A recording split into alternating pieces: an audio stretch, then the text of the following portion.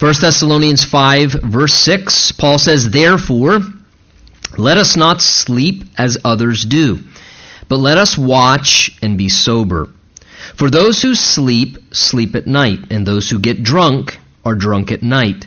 But let us who are of the day be sober, putting on the breastplate of faith and love, and as a helmet, the hope of salvation. For God did not appoint us to wrath, but to obtain salvation through our Lord Jesus Christ, who died for us, that whether we wake or sleep, we should live together with him. Therefore comfort each other and edify one another, just as you also are doing." And Father, we humbly ask now that you would just quicken us by your Holy Spirit to be alert and attentive to the ministry of what your Spirit would want to say in this place this morning to each one of us assembled here. Lord, you said that when we draw near to you, that you would draw near to us, and we ask you to specifically do that now through your word, through the very word of God that you inspired by your Spirit. Lord, we each confess that we need to hear your voice speak directly to us in our lives, and we want that this morning. So prepare us accordingly. Bless your word, and as always, we ask your Spirit be our teacher and minister, and that you keep anything that would hold back from us hearing your voice this morning. In Jesus' wonderful name, and everyone said, amen. Amen. You may be seated. You know, there is something both wise as well as, I think, very beneficial to both getting prepared and also staying ready. And that is important both to God as well as I think it's important for us, specifically as it relates to the subject of the coming of Jesus Christ. And that's what this passage is dealing with as we continue through the 5th chapter this morning. It's a challenge regarding what it means to both become number one and then to remain prepared and ready for Jesus' return, teaching us specifically how to go about that and what things that we can avoid as well as what things we can also do to pursue and to make sure that we do certain things to get prepared and stay ready for Jesus' return. The main exhortation, should you fall asleep, no pun intended, considering what we're reading together this morning about sleep, the main exhortation in this text really is an exhortation to avoid spiritual drowsiness. To avoid spiritual drowsiness. We're given some instructions here that challenge us to avoid falling into spiritual drowsiness. And if we take these challenges to heart and we act upon these things, they will help us to stay ready. Look with me, if you would, back in verse 6 there, where we began reading. Notice that very first word. It's really critical, particularly to this passage. It's a hinge word. The word therefore. It's a hinge word in the sense that that term is a connecting word to two things. The word therefore in the English language is a word in essence that means in light of. So it's always a hinge word.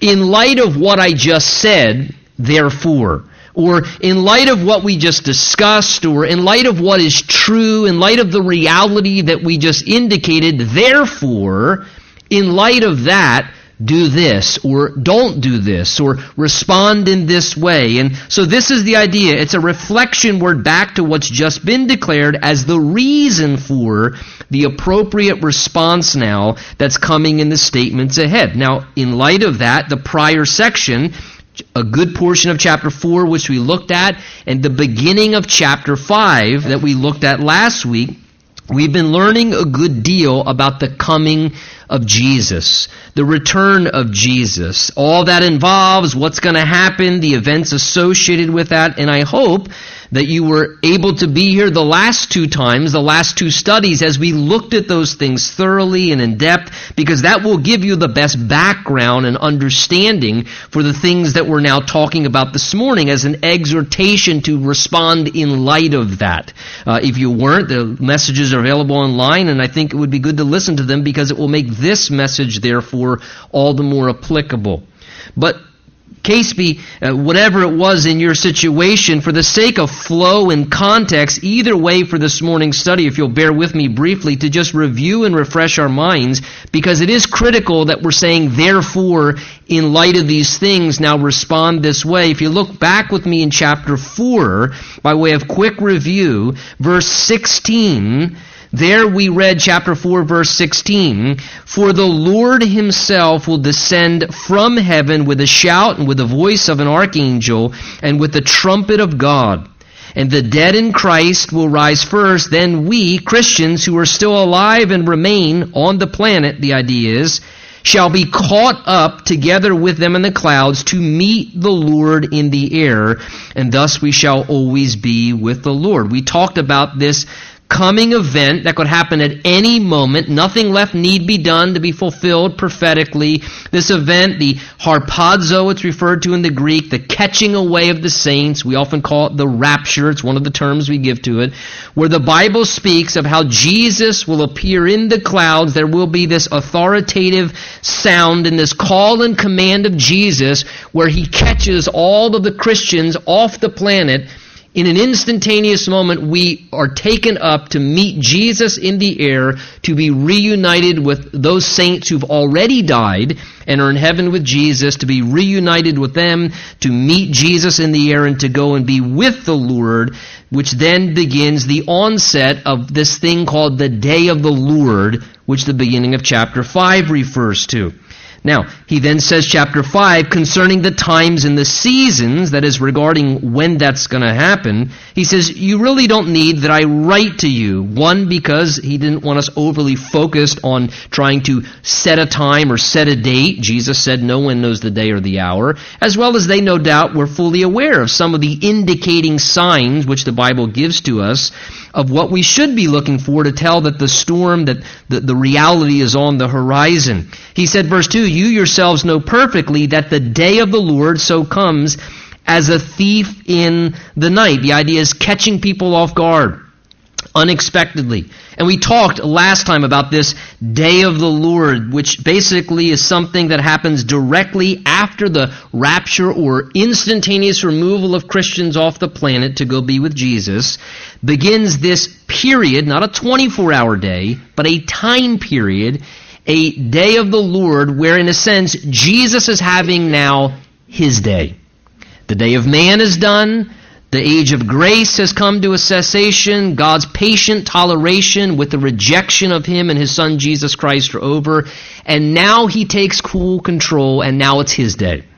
And this Day of the Lord begins, which includes, we talked about last time, the 7-year period of tribulation and all the events that will happen upon the earth during that time, the revelation of the Antichrist, a one-world government, a one-world economy, all these things, all the cataclysmic judgments that will be coming upon this planet, bringing tremendous suffering and torment upon humanity for their rejection of God, where the wrath of God, the wrath of the Lamb, is being unleashed upon this planet during those 7 years, which also that Day of the Lord then includes, we said, the second coming of Jesus, where then we, as well as all those who've died before us, having been in heaven, escaping that, will then return with Jesus in his second coming when he comes back to the earth, literally touches down upon the planet, sets up his kingdom there in Jerusalem and rules and reigns for 1,000 years. So this is what the Day of the Lord, and we talked about it in great depth last time, includes. We even touched upon how verse 9 and 10 further, in a sense, indicate more of the reality of what's going to be experienced. Let's just finish reading verse 3 to 5 for sake of context. He says, "For when they say peace and safety, then sudden destruction," remember we emphasize the pronouns, "comes upon them," referring to unbelievers, "as labor pains upon a pregnant woman," and Paul says, "they," unbelievers, "shall not escape." He then says, verse 4, "But you," changes the pronoun now, "But you, brethren," a term for Christians, "are not in darkness, so that this day should overtake you as a thief. You are all sons of the light and sons of the day. We're not of the night nor of the darkness." And again, we looked at last week verse 9 and 10 in connection with these verses to further emphasize the reality that the Bible does seem to, I believe, personal conviction, clearly teach that we're not appointed to wrath. He says, they, them. This is what's coming upon them. But you, we, separate pronouns. We're not appointed for these very things. And we said verse 1 to 11 deal with the subject of the day of the Lord kind of in two ways. It gives us an explanation about it, which we talked about in depth last time. And then we also have some verses here that give us exhortations how to live in light of that reality of the day of the Lord that's coming upon this planet. Last time we talked about the explanation. We discussed a lot about in detail the day of the Lord. This morning we want to focus our attention upon now the challenges and exhortations of how should we live therefore in light of that. And this is what our text is going to talk about. And one of the things that we learned regarding the coming and the return of Jesus is what we might call the doctrine of imminency. The doctrine of imminency, or we might say the imminent return of the Lord. Sometimes you hear that statement. The word imminent really means, in essence, that something's about to happen, and it actually may happen at any moment. That's the idea of imminent. So when we say the imminent coming of Jesus, we're saying that we believe the return of Jesus could happen at any given moment.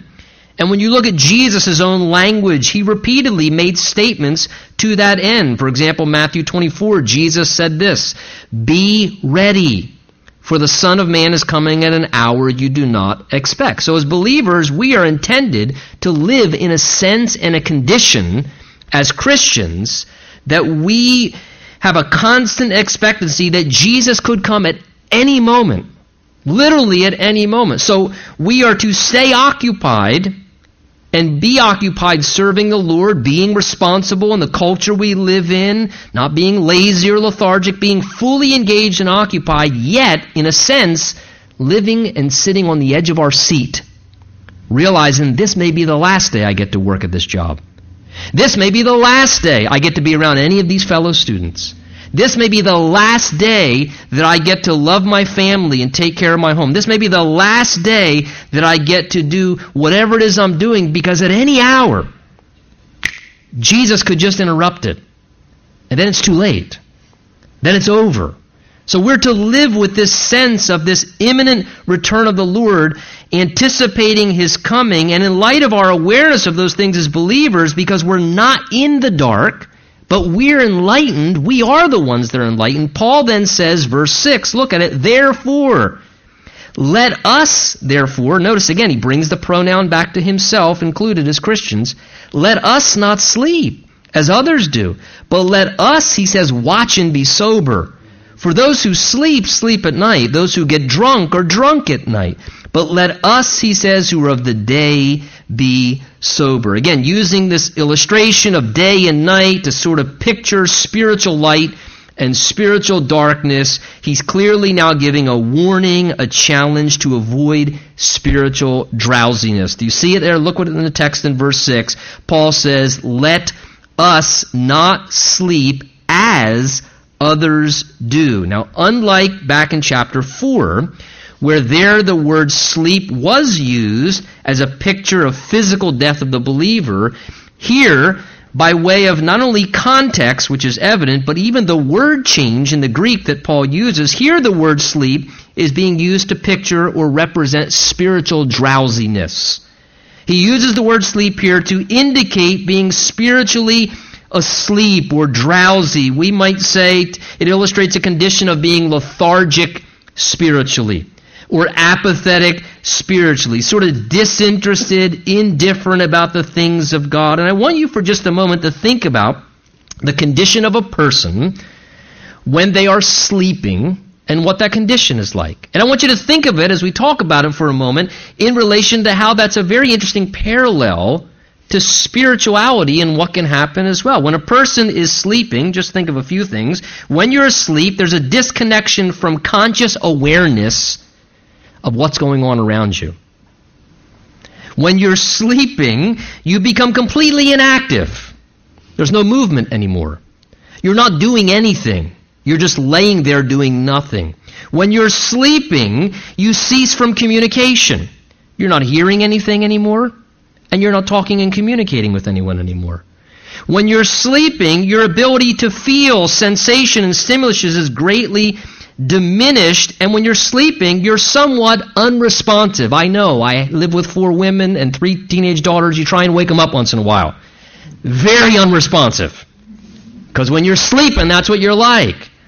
When you're sleeping, you can wake up, and you're very unresponsive. You're very desensitized to stimulus.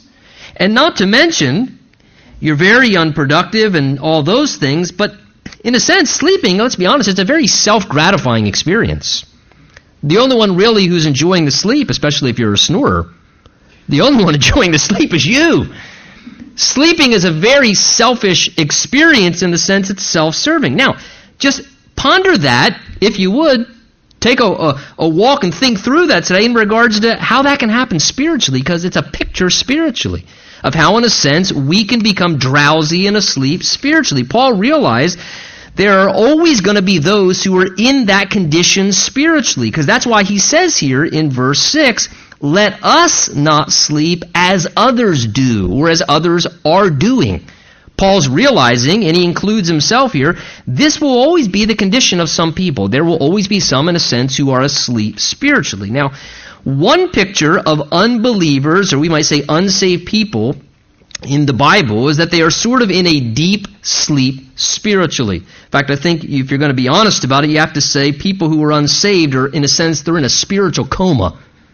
A spiritual coma, where they're completely out of it altogether in regards to spiritual things. Remember verse 5, we looked at it. There Paul symbolized the unconverted person as those who are sons of the night in the darkness. That is, they're living in darkness, spiritual darkness.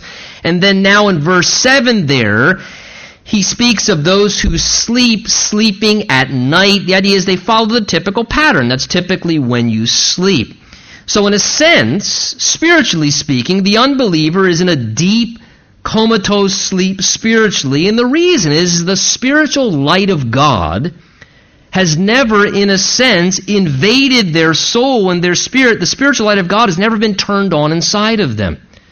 So, in a sense, they're unconscious, therefore, of God and the things of God. There's no communication happening with God. They're not sensitive to the things of God.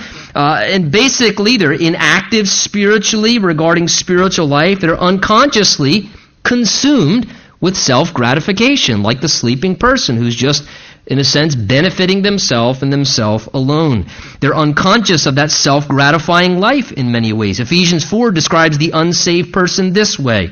It says their understanding is darkened, being alienated from the life of God because of the ignorance that's in them, because of the blindness of their heart, who being past feeling, they don't feel anything anymore, having given themselves over to lewdness, to work all uncleanness. So technically the Bible says they're spiritually dead, and because they're spiritually dead, therefore, they exist in life sort of like in a spiritual sleepwalk as they walk around their planet. And the deep need of the unsaved person is a spiritual awakening.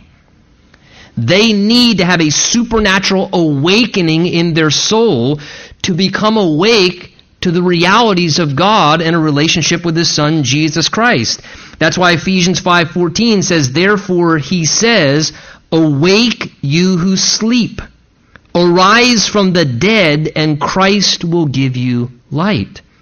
That's the need of the unconverted soul. If you're here this morning and you don't truly know Jesus Christ, I'm not talking about do you come to church periodically. I'm not talking about even do you read the Bible, which is a good, wonderful thing, or say a prayer when you're in crisis mode and like the need of when your finances fall apart and you got to tap your emergency savings fund. And a lot of people look at Christian life that way.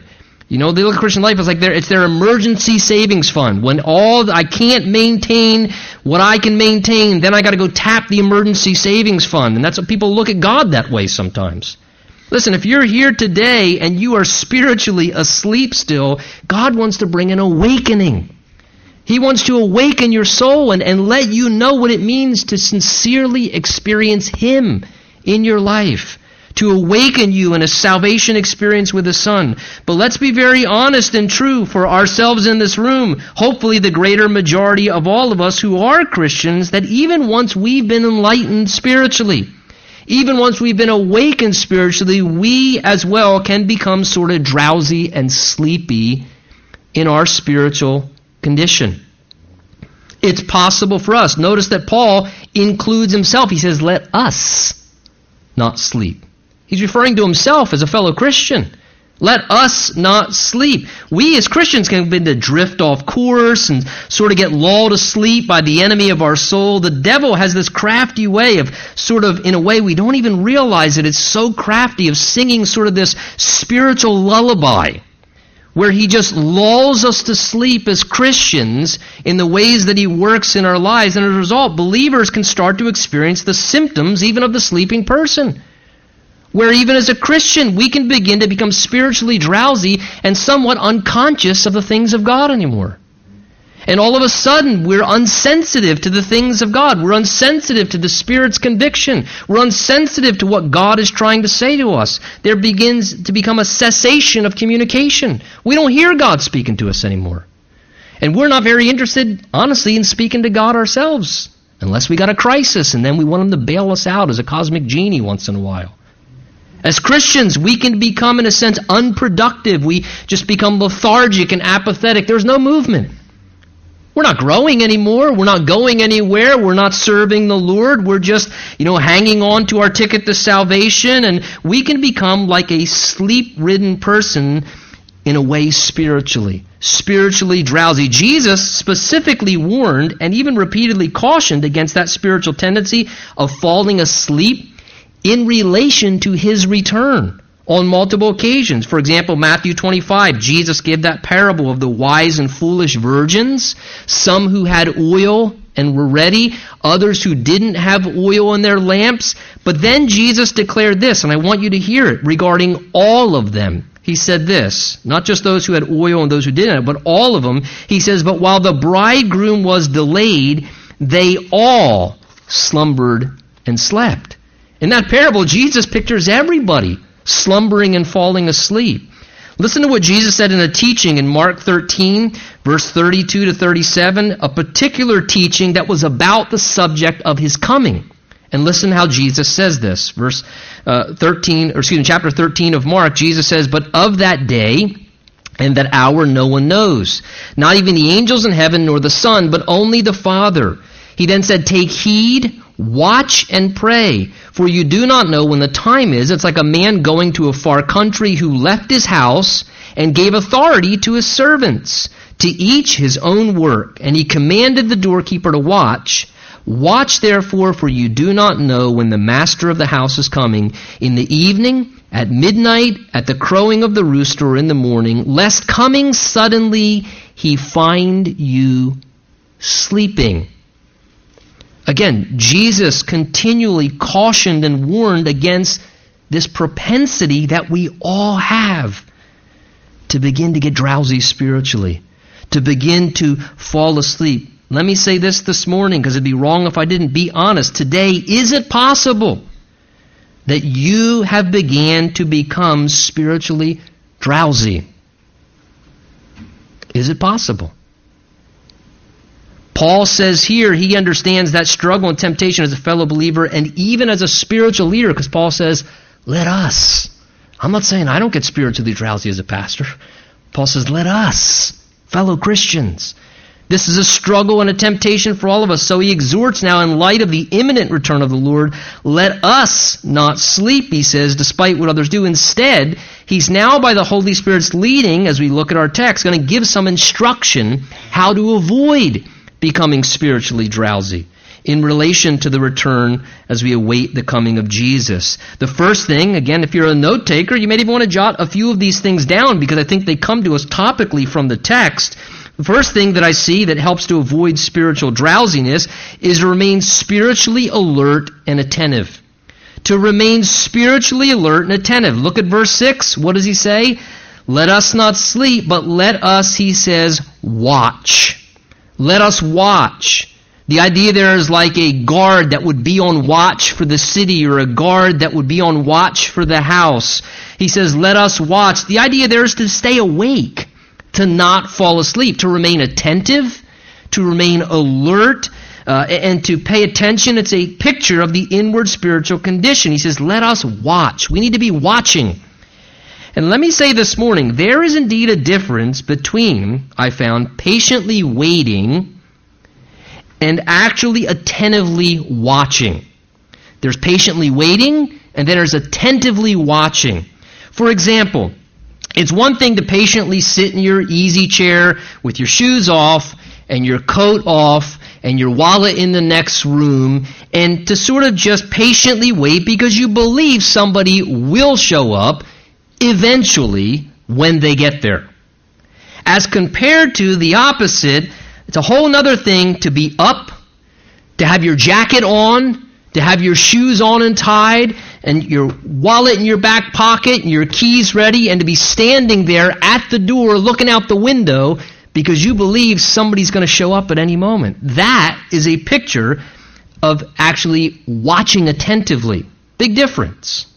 You know, I remember years ago when we were living in York and pastoring the church there, and we lived at the first house that we had bought there in Pennsylvania on Easton Avenue. We had a all-glass storm door. And I remember when all three of the girls were little, my wife was at home with them, and as I would come home at the end of the day, the girls knew around the time that I would get home. Oh gosh, I think it's going to happen. And I remember they'd stand there at that glass door. And you come around the corner and pull up after having been gone working hard all day and can't wait to get home to see the stinking things. Take over my wife's insanity. And there they are at the glass door with their faces looking out the window, and then you start to pull in the driveway, and then they even start doing one of these, and you're going to come in and wrestle with them, and look, that's a picture of attentively watching. It's very different than patiently waiting. And that eager anticipation, that eager sense, that enthusiastic expectancy, that's what we're commanded to have in relation to the return of Jesus. To not just be patiently waiting, but watching. With that sense of alertness and expectation. Jesus said, Matthew 25, watch, because you don't know the day or the hour the Son is coming. He says in Revelation 16, behold, I'm coming as a thief. Blessed is he who watches and keeps his garments. Isn't it interesting how there are certain times, again, if I can illustrate, in the human body when we can come into what they call a heightened state of awareness or a heightened state of alertness. For example, this happens in the human body, I'll tell you two occasions, when we dump caffeine into our bloodstream or when adrenaline is dumped into the human bloodstream. When caffeine or adrenaline is dumped into the human bloodstream, the result is a heightened state of awareness. There's a heightened state of alertness. And I believe that's a very beautiful illustration of the exact same thing that happens spiritually when on occasion in our life we experience a fresh outpouring of the Spirit of God upon our lives. I remember when I first got saved, it was like an adrenaline rush spiritually. There was a heightened sense of awareness of God and the things of God and the Word of God and what mattered to God. And in the same way, I think as Christians, there are occasions, that's why Paul says, be ye being filled with the Holy Spirit. Because when a person experiences a fresh outpouring of the Spirit of God upon their life, they're awakened, they're revived, they're revived, and they're more alert spiritually. They become more attentive to the things of God. And perhaps this morning, as you leave this place or we sing a final song, it could be a great occasion to say, Lord, I need that. I want an adrenaline rush spiritually, Lord. Pour out your Spirit into my life afresh to awaken and give me that heightened state of spiritual awareness. A second thing we see in our text to avoid spiritual drowsiness is also to remain in control of our moral and spiritual condition. To remain in control of our moral and spiritual condition. Notice that 2 times, repeatedly, Paul declares here at the end of verse 6 and then again at the beginning of verse 8, he says the same thing, let us be sober. Here he uses this comparison of a picture of a getting drunk versus remaining sober. And he's alluding to the importance of being able to remain in control of our moral and spiritual faculties. Paul says in our verses there, those who get drunk He says they typically get drunk at night because that tends to be the pattern of those who drink. And he says, but the person who wisely chooses not to drink, they live differently, they stay sober. Now, I want you to think again, as we did with sleep, think about when a person is drunk, when they're intoxicated and under the influence of alcohol. When a person becomes drunk or intoxicated, they lose self-control. They find themselves, whether they want to or not, coming under the influence of that substance, which then directly controls them. And the substance dictates their thoughts and their speech and their behavior, and it begins to rule over them. They're now ruled by something else. They lose self-control, and they're now ruled by that substance. It's what's now influencing them, and their faculties and reasoning capacities are altered. Now, in contrast, when a person stays sober, it's the exact opposite, right? When a person is sober, they're in control of their own thoughts. They're in control of their own words and their actions, and they're able to process decisions, to handle things better because they're sober. They have control over their decisions, their speech, their behavior. So the sober person is a very fitting picture of a person who's living in control of their own life. A person who is in control and therefore able to make good decisions and avoid ruinous decisions and ruinous behavior that will lead to regret. So the idea here of being drunk compared to being sober is a very good picture of the moral and spiritual condition of a person's life and being able to stay in control of that. I mean, let's be very frank this morning. Many people all around us become drunk and intoxicated with things of the world system. Not just alcohol.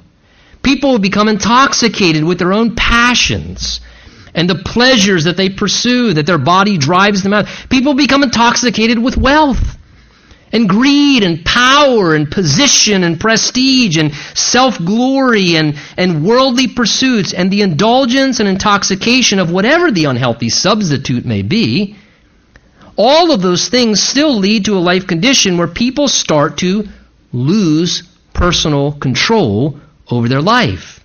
And whether they realize it or not, whether they want to admit it or not, and even if they don't see it, they can gradually come under the ruling influence and control of something else other than God and the free will that He gives to a human being in the way that He intends. And let's be very honest with this.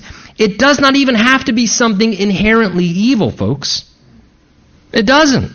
They think, oh, yeah, you're horrible. I mean, that's so horrible. You got a drinking issue. You're a drunk, man. I can't believe you waste your life with heroin. You're so hung up on heroin and it dominates and controls your life. But some people who are saying that have their own substance abuse problem with something else. Maybe it's pornography. Maybe it's greed. Maybe it's self-love. Maybe it's just a selfish attitude where you are about the most selfish pig in your house. And the world revolves around you because you're intoxicated with yourself. And see, there can be lots of things that rule over to us. 1 Corinthians 6 says it this way. All things are lawful for me, meaning I have the freedom to do things in grace, but all things are not helpful. All things are lawful for me, but I will not be brought under the power of anything. See, the Bible says we have freedom to do a lot of things in this life. In the age of grace through Christ, it's a wonderful thing. We're not under the law. We have the freedom to choose to do things, and again, some things that aren't inherently wrong. But when something begins to become not helpful in our life, and something then begins to take control of our life, where we're under the power of it, whether we realize it or admit it or not, but it drives us. And let me just say this. Here's the bottom line. Everybody's ruled by something. Everybody is. Everybody is ruled by something. The key to life is finding the right master. His name's Jesus.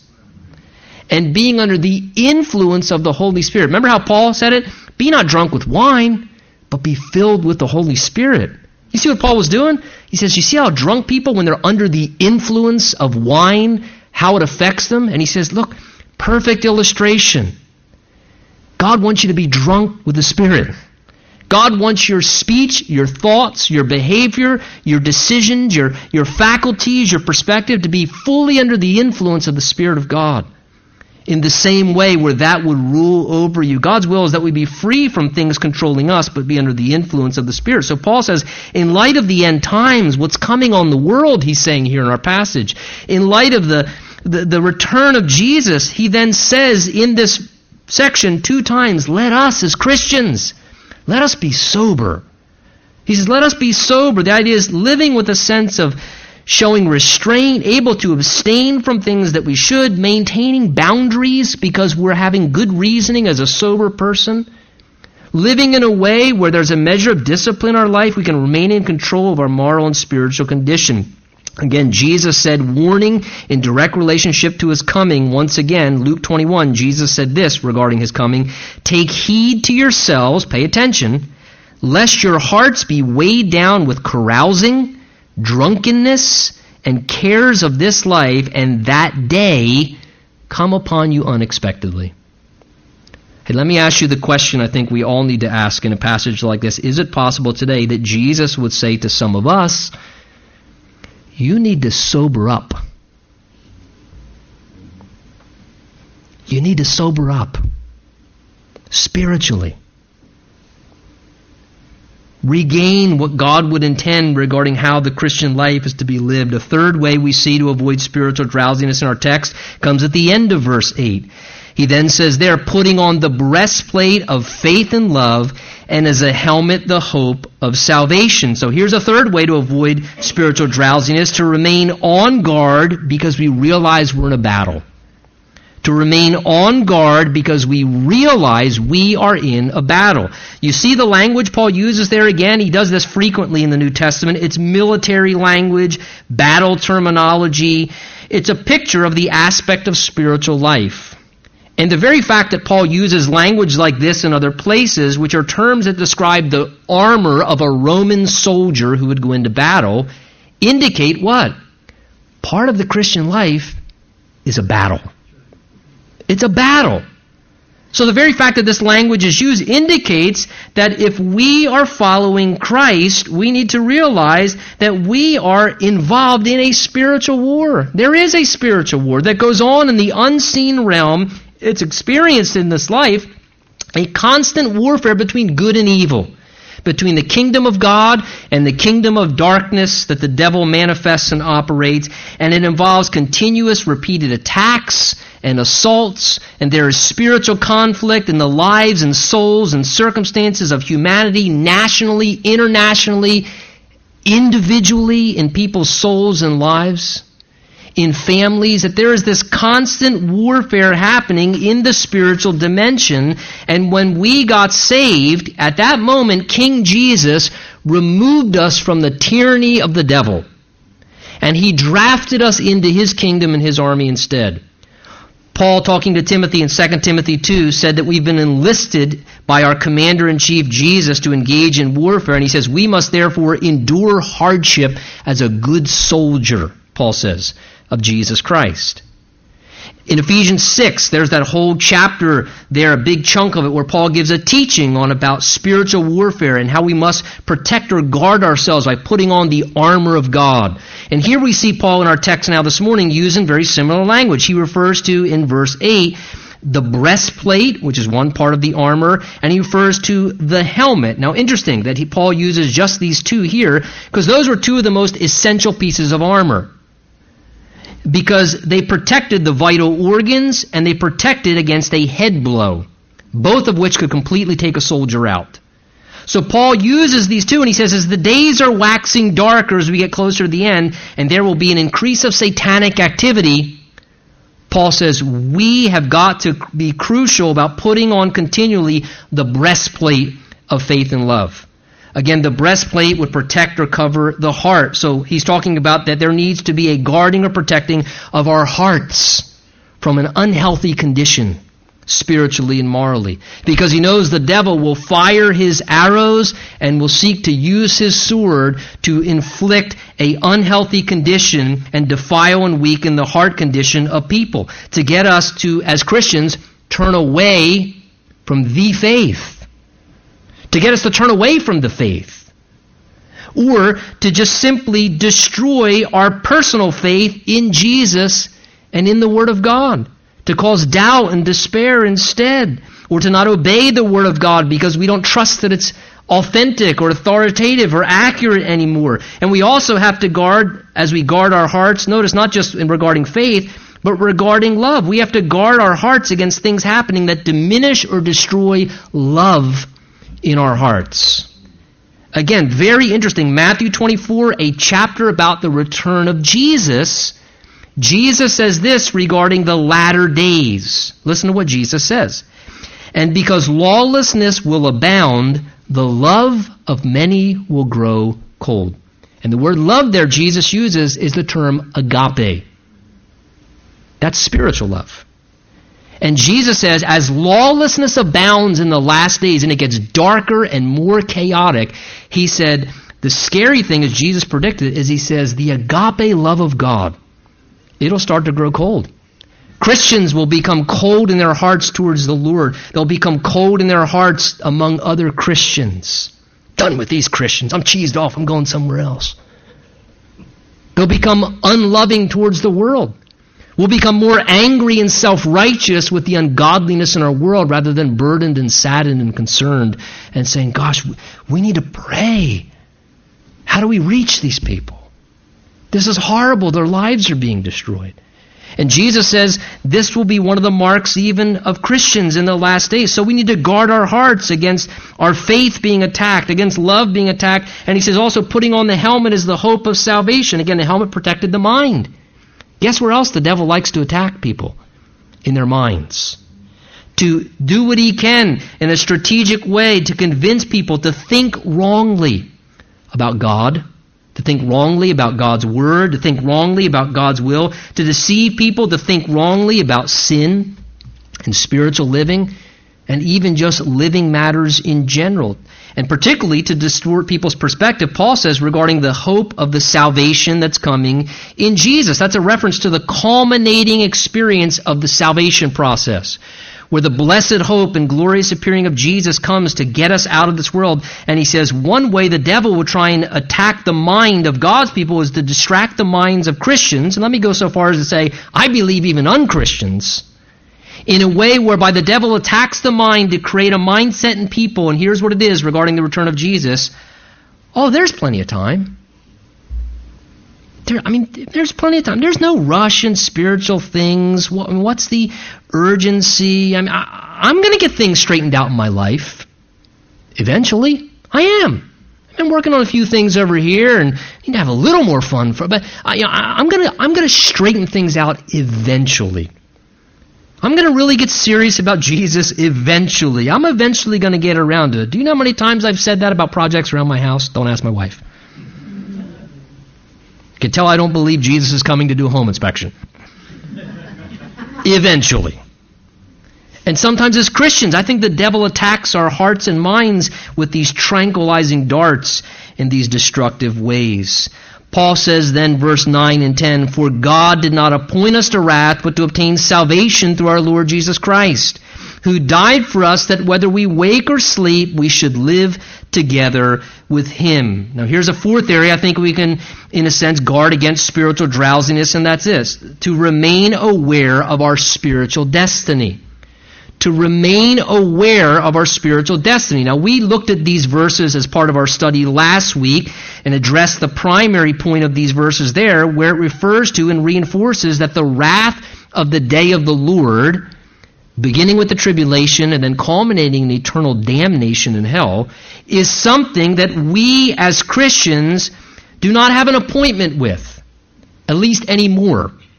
We once had an appointment with the wrath of God, but because of what Jesus has done for us, when he, verse 10 says, died for us, as the result of that, Jesus said, there's an appointment for wrath in your life, as there is for every person because of our sinfulness. But Jesus said, I'll tell you what, I'll take that appointment for you. And Jesus absorbed the wrath of God so that we as Christians, by trusting in him by faith, can escape the wrath of God. And our appointment with wrath has been canceled and rebooked on the salvation tour bus to get to have Jesus take us out of this world to elude the coming wrath of God. And look what it says. Not only do we get to escape the wrath of God, but look verse 10 again. Here's the better part, that we should go and live together with Him.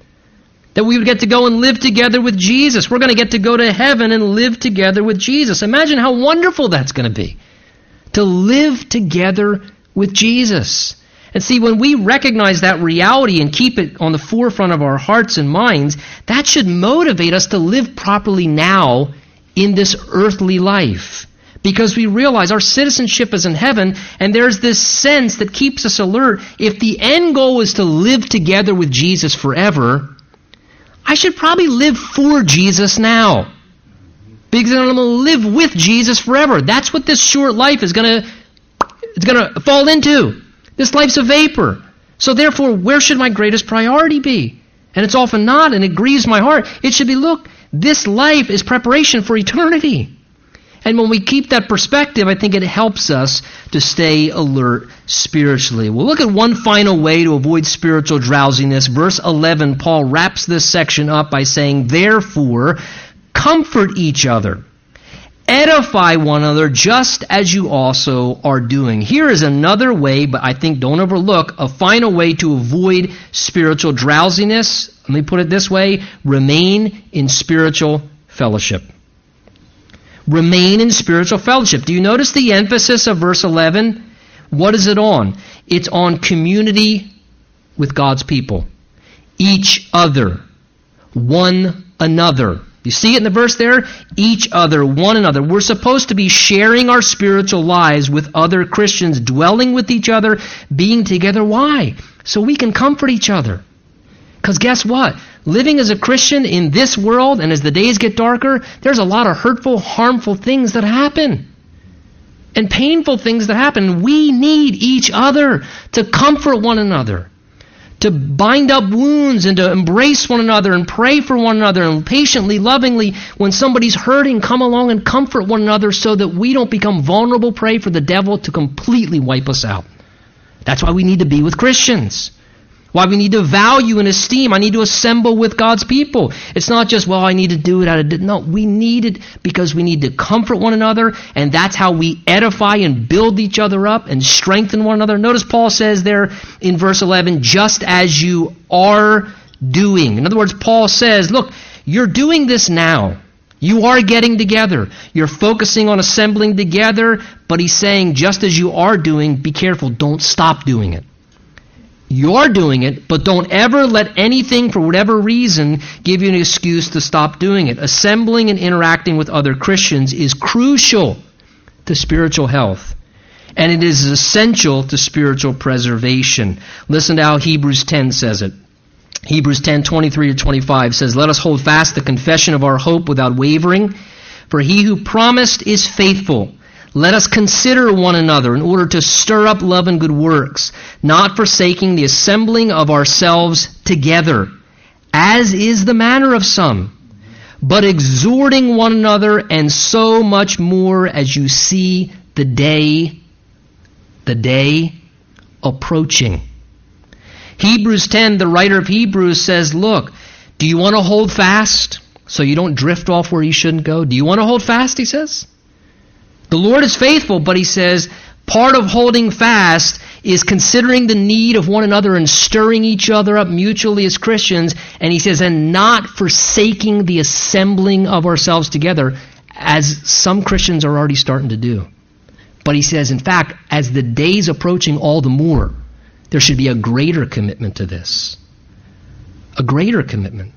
Listen, one of the things that is so tragic for me to watch at times as a pastor is to see people who are Christians who begin to forsake the assembling together with other Christians.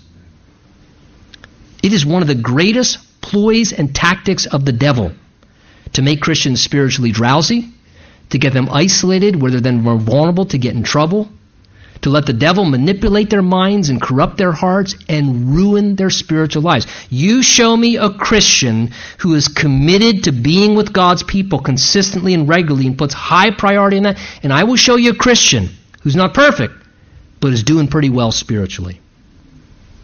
You show me a Christian who kind of has when I can, when it's important, just kind of half-hearted, very apathetic, and no real, I need to be with God's people.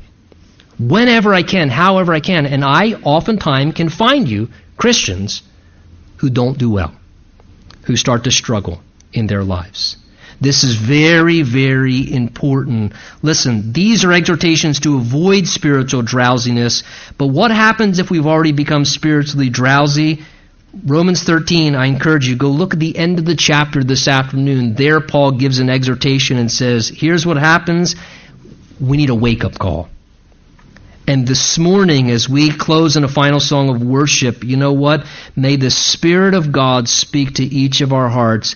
And maybe what we need to say is say, Lord, can you sound the alarm loud enough in me, in my soul, to wake me up? Let's stand together. Let's pray.